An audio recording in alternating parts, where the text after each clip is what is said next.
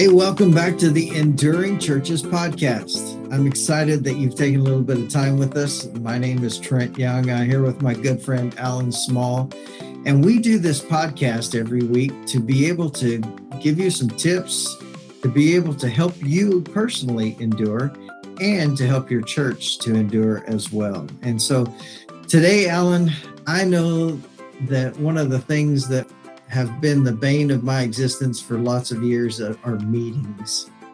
Lots and lots of meetings, but you have to do those, right? You've got to have those. And so today we're going to talk about having meetings before meetings, and hopefully that'll make more sense later. Yeah, last week we talked about preparing for storms, whether it be a winter storm or tornadic storm, whatever kinds of storms.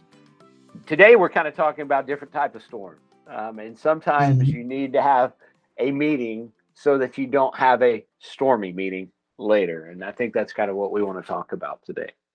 Yeah, absolutely.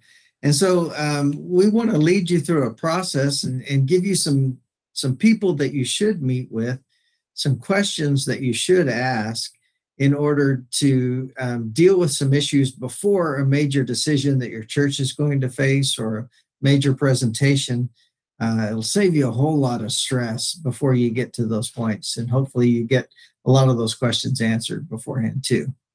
Yeah, a lot of people, Trent, when they're thinking about having a meeting, they do some of these things without thinking about them. Mm-hmm. So we're going to talk through a process that really should help you maybe think more intentionally about who you're talking about. I have different people. I know that if we're going to be meeting about a certain issue, people who are maybe more invested than the rest of the group in that topic. And that's kind of the first thing that you begin with. But who are the people who are most passionate about the topic you're going to be talking about in that meeting? That really is something that you kind of should have that meeting before the meeting.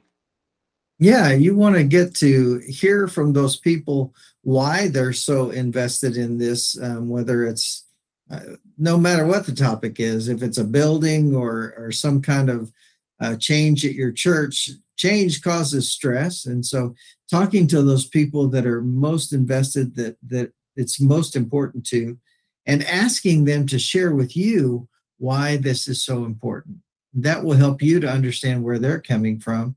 And again, because they felt heard in that, they're going to be less defensive in that whole situation. And so finding out from them why are they so, this is such a big deal to them.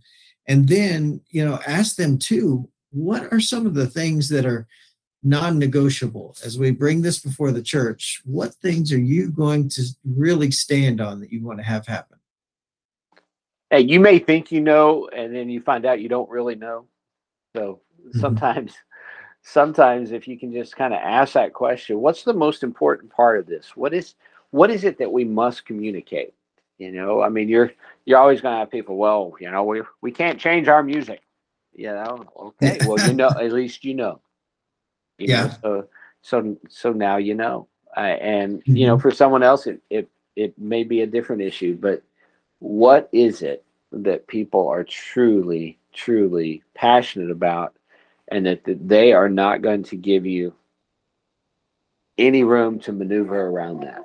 That is Mhm. good to know. Yeah, and don't be afraid to ask the why question. I know that's like our inner 2-year-old. Why? But if we're able to ask those people ahead of time, and we're going to give you some other folks to talk to as well, but if you're able to ask the why question ahead of time, that's less reason to be defensive, and people will take their guard down and they'll explain to you why. If you're honestly interested in knowing what's going on and why they think this is an important issue. Yeah, that is a big one, and so that's a really important one among that for us. So who's the most invested in the topic you're going to be talking about? Here's another question, Trent. Who among the members is most highly regarded and trusted? We've all had to learn that when you walk into a church, you're not the leader. There, Yeah.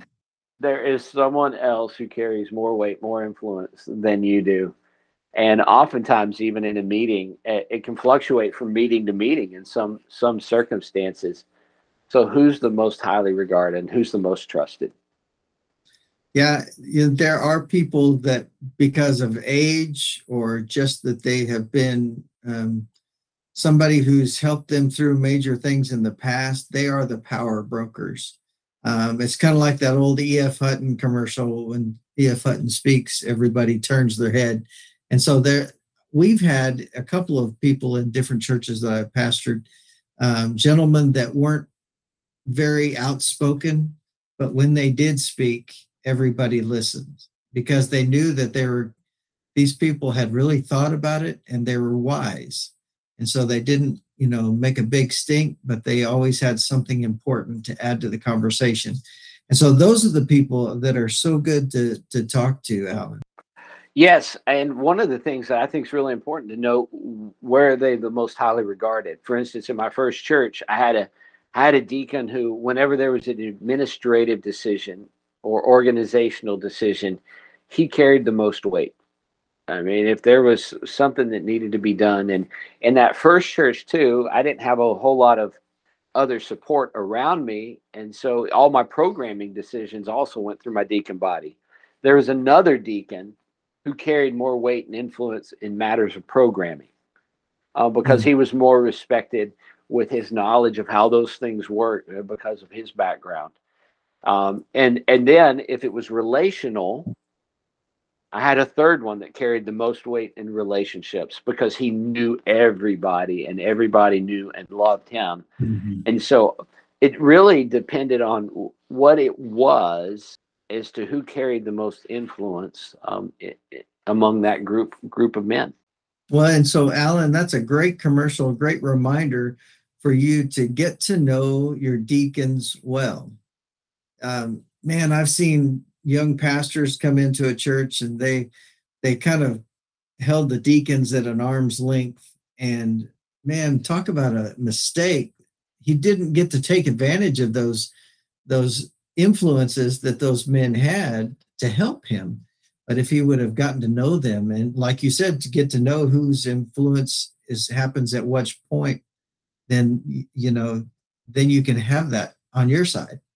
Yeah, I've made the mistake before of going into a situation being told that, well, someone will always be a thorn in your side, and basically going in and with a more antagonistic viewpoint of, I'm always going to have to draw my sword whenever I'm with this person. And I really made a huge mistake. I needed to find that out on my own and find out what the degree of that was. Was it personality conflict between them and someone else? And so I made a huge mistake. And I wish I hadn't made that mistake, but Mm. we're going to make them. But Yeah, this is why that's important. yeah. Learn who has influence, why they have influence, and really learn to rally around as much as you can the influence they have. Sometimes you can't work with them, but I Yeah. think a lot of times we make that assumption way too soon in the process. Well, and Alan, that made me think about, this is not totally related, but it's kind of, I've had pastors call me, and somebody came to my church and they'll say, well, beware of this person because they were at my church for a little while and they were always just a major pain or whatever. And causing you to have a negative view of this family or this person. And I experienced that happened to me. I had a pastor say, oh, beware of these people, but I got to know them and just listen to them. And they became some of the best people to work with and the best people in our church. And so don't always, try to keep an open mind when you're meeting people and getting to know them and the strengths they have. But when you think about the people that are highly regarded, I think there are some things that you can do before a meeting that you can find out from them what questions that they would have about the proposed topic. Because if you can answer those questions and get them to feel like they have a really good sense of understanding, then they're going to be on your side. They're going to feel like they know what's going on, like nothing's been sprung on them, and they can be on your team. Yeah, and it may just be a casual conversation of, hey, we've got this meeting coming up. We know we've been talking about our small group ministry. And I was thinking through, what if we did something like this? What are your initial thoughts when you hear that? You're not saying you've made the decision. You're just saying, I had this thought. I'm trying to get your input. Hmm. And they're probably going to say, oh, I hadn't thought about that. Let me think about it. It opens the door for a great conversation, and you're going to find out very quickly where they're at. Now, a lot of times, I will tell you, the first time you bring up a new idea, the most likely response is all the roadblocks to it, because they're Yeah. processing what you have said. You can't assume that every time you have an idea, people are going to just go, well, that's the best idea I've ever heard. It takes time for people to process those things. And so use those to think about the questions that other people would be asking. And in your conversations, well, how did you overcome them? Or did you overcome them? And if you can't overcome them with that person of influence, you're not going to overcome them with the church. I can promise you. I can promise you that. So how are you going to deal with that? But once they've had a chance to process, you say, well, what are the biggest roadblocks? And it may Mhm. lead you to another solution that's an even better solution. It may lead you down another journey, or it may improve the idea you have. But that's why your idea is never the best idea, is because your idea needs to be filtered through other people. And this is part of that filtering process, is getting the questions or having meetings before the meeting. Oh man, yeah, I'm so glad you said that, Alan, because I've had that happen to me lots of times, where I had some vision, some thought or something that our church was going to possibly do. But the more that I talked to people in our church that were leaders, the more that got refined and we came up with lots of better solution than what I had originally proposed. And so that was so important.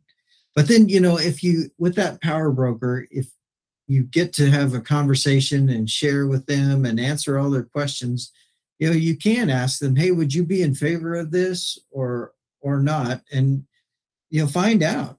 Maybe they would, maybe they wouldn't. And if not, why not? And that may postpone what you bring before the church. So true. So true. That's one of the things that we just have to be prepared for. I never like surprises in meetings. Sometimes they happen, but I would try to avoid as many surprises as I could. And that's why I would work hard to have the meeting before the meeting. Sometimes I run into people who say, well, I'm on the school board and we just can't operate that way. We're not talking about the school board. We're not Yeah. elect we're not elected officials to a government entity. We're a church, and we are supposed to have relationships, and we're supposed to have leadership structures, and we're supposed to have these kinds of conversations. As parents, there are conversations behind the scenes that the kids never know about. Hmm. The church is a lot more like that. That there needs to be some conversations that go on behind the scenes, because we have a huge responsibility in our laps. And so, you're asking, who's most invested. You're asking other questions. Who's the most highly regarded and trusted. I guess you need to ask yourself the other one, like you say it this way: who's most likely to stir the pot? So, talk to us about pot stirrers. Well, and every church has them, right? Those people that they speak more than they should sometimes, or they like to have their opinion heard, and they're always going to be the negative Nancy. Uh, those are the type of people that you're going to have to think about whenever you're bringing up a major deal. I dealt with lots of building programs and lots of different purchasing of properties and things, and there was always that one person that they they talked more than everybody else, and usually they're negative. They're the ones that are going to bring up the negative stuff, and so I think it's important to meet with that person. In each of these, you're talking, Alan, that maybe this doesn't work in a government setting or an elected official setting, but for me, I think it can happen in any setting. And I had lots of lunches with people just to sit down and visit with them before something happened. And so in this case too, that person who is a pot stirrer, and I'd say, hey, let's go have lunch and let's talk. Here's something that's coming up. Tell me what you think. I think it's invaluable. Yeah, yeah. I used to try to do that with someone who would really stir the pot in my church. We had several meetings like this where we got together. There finally came to a point in time where it all came to a head, and but because I'd had these conversations not only with him but with others, he thought he could kind of bully me around. But because we had had Mm. these conversations, I actually was able to sit back and watch other people come to my defense and basically tell them, we think your time here is kind of run its course. And he lost all his Mhm. influence that day, and but that happened because these other things had happened. I had gone out of my way, and people know I had gone out of my way to try to have conversations with this person, and it just did not ever work out. And it's tragic, but it's real, and Yeah. we have to be ready for those. Well, and so that having those conversations can sometimes help with the person that you're having the conversation with, but sometimes it can also be a benefit to your other leaders that are you're saying, hey, I want to visit with this person so we can kind of get all the stuff out ahead of time. Things like what type of info would you need to make a decision on this, or what questions could they see coming up during the meeting? Asking those questions of that person who's a pot stirrer can give you lots of insight.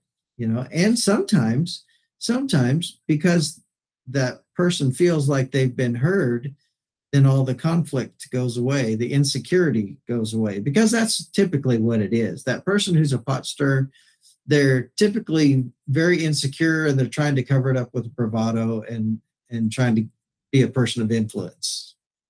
Yeah, and sometimes, Trent, one thing we don't have in our notes, but I would encourage you to consider too, if you've got a large church-wide decision coming up that really takes your church in a new direction or something like that, it is okay to have meetings before the big meeting too, to have some segments of meeting where it's not just with one person.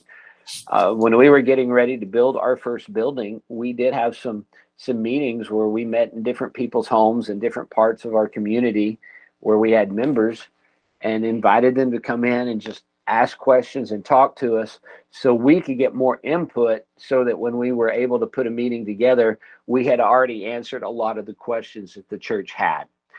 And we wanted to have more information. And so those were not only, this is what we're thinking, but we want to hear what you're thinking so that we can bring this to you in a more polished format. Those things can be really helpful. Don't be afraid. Don't be afraid to take a little more time in the decision making process to get to a better decision. And I think that's one of the mistakes we make oftentimes in churches is we try to rush through our decision process. And especially as a young pastor, and I did this many times, I rushed through some decisions I wish I'd never rushed through.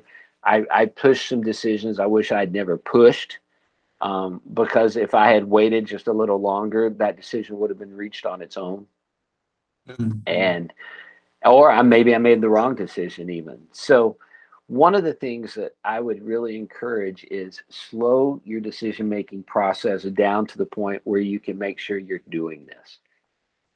Well, yeah, and especially on something large like major change in your church, adding a new staff person, maybe a new position or a building program. Yeah, I think you're right. You want the more that you can involve as many people ahead of time, then when you come to an actual time of voting, then that becomes really a formality because you've already heard from all those people and you've been able to answer all those questions in a less stressful environment.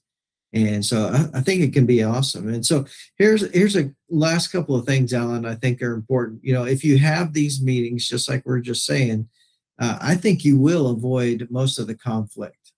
You'll be able to do those, times of hearing and answering questions outside of a entire church meeting, because in a whole church meeting, emotions get stoked up, people get defensive, it gets weird in a hurry. And then as a leader, you'll be able to guide the conversation by sharing the most important info or leading others to share that info. Because if you've had these meetings, you figured out what the real key things are, and you can share those better, or you can have somebody else share them. You can, kind of guide them to share the important keys. Yeah, that's huge. And with other people can back you up and support you and speak for you, that really does take a lot of air out of the detractors. Mm-hmm. When they see support for something.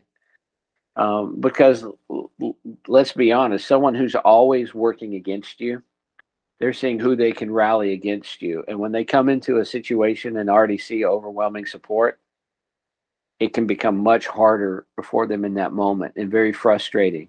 And oftentimes, those are those moments that God will use to eliminate that person's influence in your church. So that happens because of wise leadership. And wise leadership has these kind of precursor meetings to bigger meetings in that way. And so you're answering all the questions. When those questions are going to come up, you're answering all the questions that people are going to have. And when you've answered the questions, it makes that change a whole lot easier for your people to swallow. Yeah, that's so good. And, that's what our goal is, to help you to be that wise leader. It was always my goal in our church to be able to give them more info than they ever thought they needed, because I wanted to be able to answer those questions. And, every church is going to have meetings. Every church is going to have issues that they have to deal with. And the more that you can meet with people beforehand, I think the less conflict you're going to have to deal with. And so, again, we had 3 people today that we mentioned. You've got your person who's really invested in that proposal or that issue. Meet with them. You've got your people who are power brokers, people who are most respected, and then you also have those people that potentially could stir the pot or throw up a red flag. If you meet with those folks, I think you'll be able to get away from most of the conflict that would happen in your church. So having the meeting before a meeting, that's one of the ways that enduring churches last. It's one of the ways that enduring leaders last. And so we hope that these things have given you some great insight today so that you and your church can endure. That's why we do this. That's why we are so grateful for you, and thank you for taking time to listen. And we look forward to catching you on the next episode of the Enduring Churches podcast.